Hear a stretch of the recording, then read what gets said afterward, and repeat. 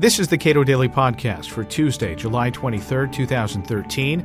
I'm Caleb Brown. Detroit's woes started decades ago, so why didn't the auto industry and state and local governments respond appropriately? Megan McArdle is a columnist at Bloomberg and author of the forthcoming The Upside of Down. She says it's part of a problem many of us face, the expectation that good times will never end. We spoke today.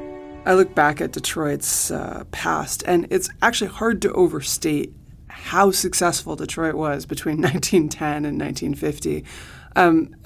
Detroit cars were not just the powerhouse in America. All over the world, people wanted American cars because they were the top quality cars. They had more diverse cars, more cars, bigger and better than anything else that was being made, especially after World War II, with the German auto industry lying in ruins. And people looked at that and they said, well, therefore we can afford to make very large and lavish promises about the future. The auto workers and the auto companies did this, and Detroit did this. They had an enormous government presence, extremely generous benefits. They exempted a lot of their workers from Social Security because they figured the auto industry would just always be throwing off this cash that they could then afford to pay these benefits with. And then when it started shrinking, they were unable to react.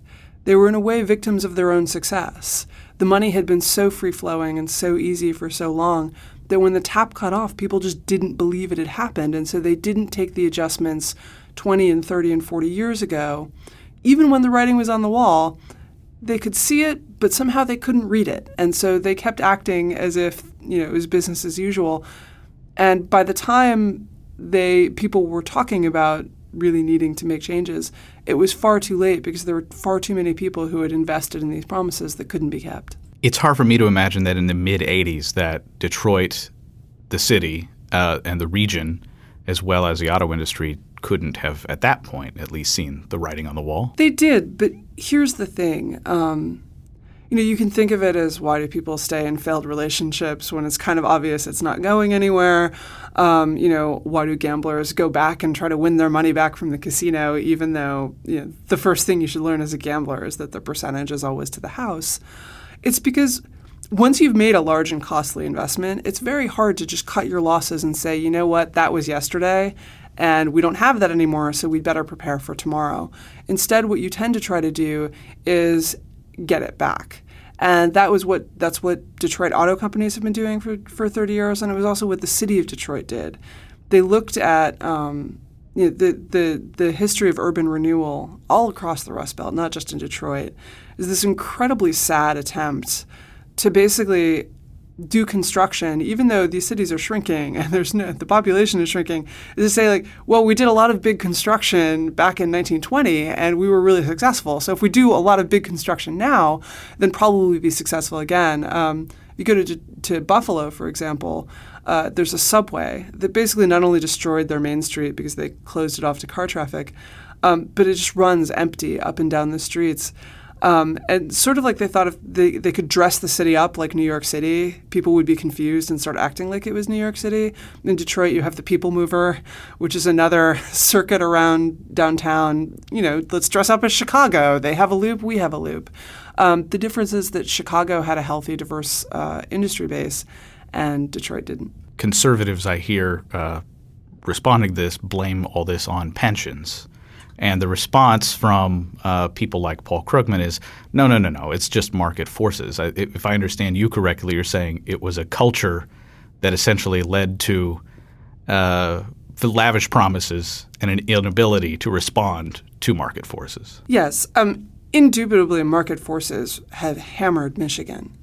But part of the reason that they hammered Michigan is that they monocultured their industry. They were so dependent on the auto industry and all of the ancillary industries that supported it, the steel companies, the auto suppliers, the distributors, and so forth.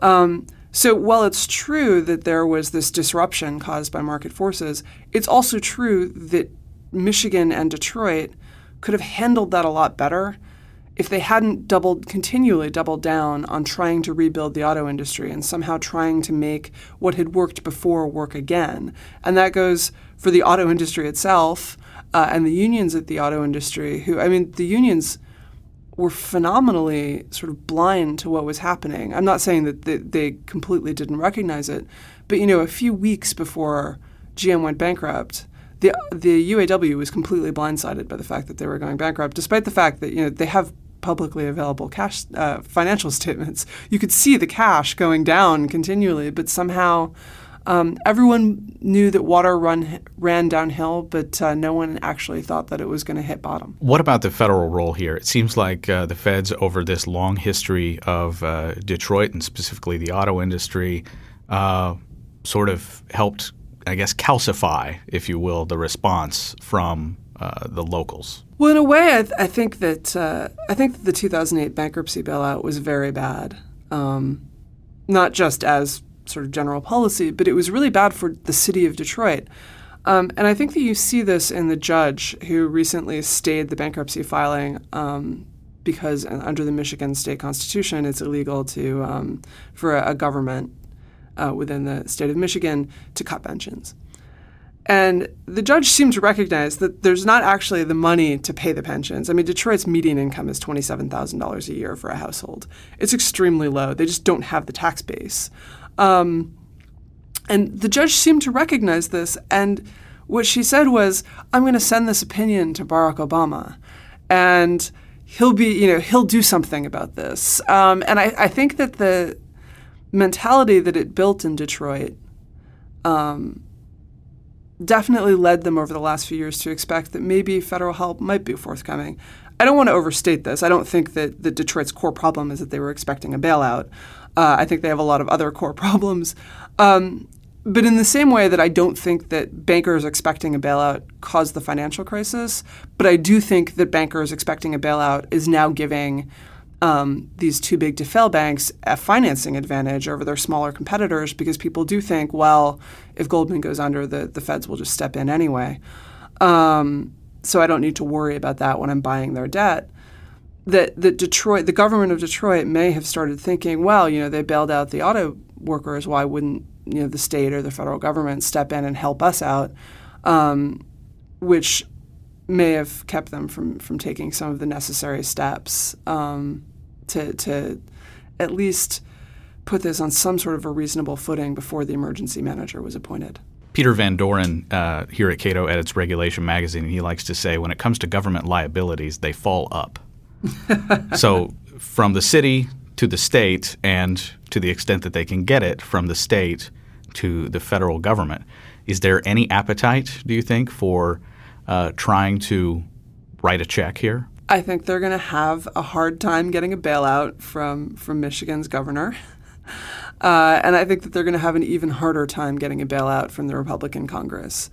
And I think that ultimately that's as it should be. For all that, I feel extremely sorry for workers for the city of Detroit who put in years and years expecting to get pensions, and even more for the firefighters and the police who don't even get Social Security. So these are people who may be retired and may lose half of their pension and not have Social Security to make it up, which normally when there's this kind of failure, there's at least some sort of, you have Social Security, there's pension insurance, and the state governments don't have any of that.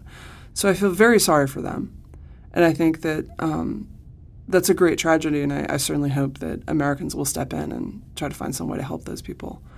But the message that you send by bailing out the state government, because for all of the fact that I do agree that market forces have made Detroit unsupportable at the population level it's at. The advantages of being located on a Great Lake so that you can cheaply ship steel just aren't what they used to be. So probably the city would have had to shrink. But it didn't shrink in an orderly way. It didn't plan for this. They've had extraordinarily corrupt and inefficient and ineffective government for decades. The reason the pensions are so generous is that the city wasn't making its pension payments, that they were overpromising. They had too high assumptions about how the pension was going to grow.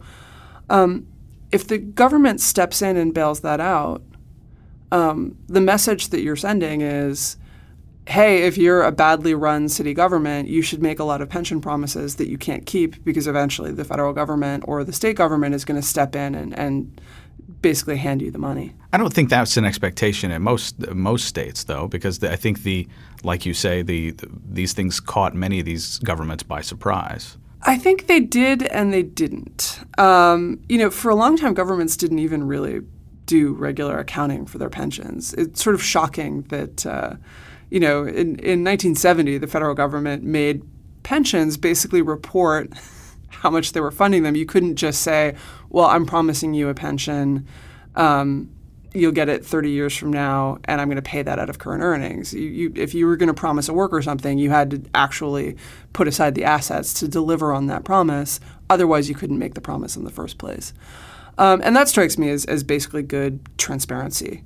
State and local governments didn't have to do that. And so frequently they didn't. They would just increase the pension as a way of not I can't afford to give you pay because that would require me to raise taxes on existing taxpayers. So why don't I just promise that some future taxpayer is going to pay you a lot of money later? And workers liked this because they were relatively cheap. You didn't have to sacrifice much in the way of other benefits in order to get that concession. And I don't think that most of the politicians involved really thought that it was just going to somehow be free and easy to make good on these incredibly lavish pension promises that a lot of state and local governments made. What I do think that everyone was taken by surprise by the 2008 financial crisis. Lots of pension funds ended up underfunded when that happened. The difference is that most of the pension funds that were underfunded had much lower. Governments are allowed to get away with making much more rosy assumptions than private companies are. Why? Because the governments write the rules and they don't want to have to pay for their promises because it would be a lot harder to do that and curry votes with the public sector unions. And so, I do think obviously that the market crash plays a role in that, but the market's back, right? The market has gone back to where it was. And Detroit's pensions are still markedly underfunded, and that tells you a lot about what's the real problem with their pension system.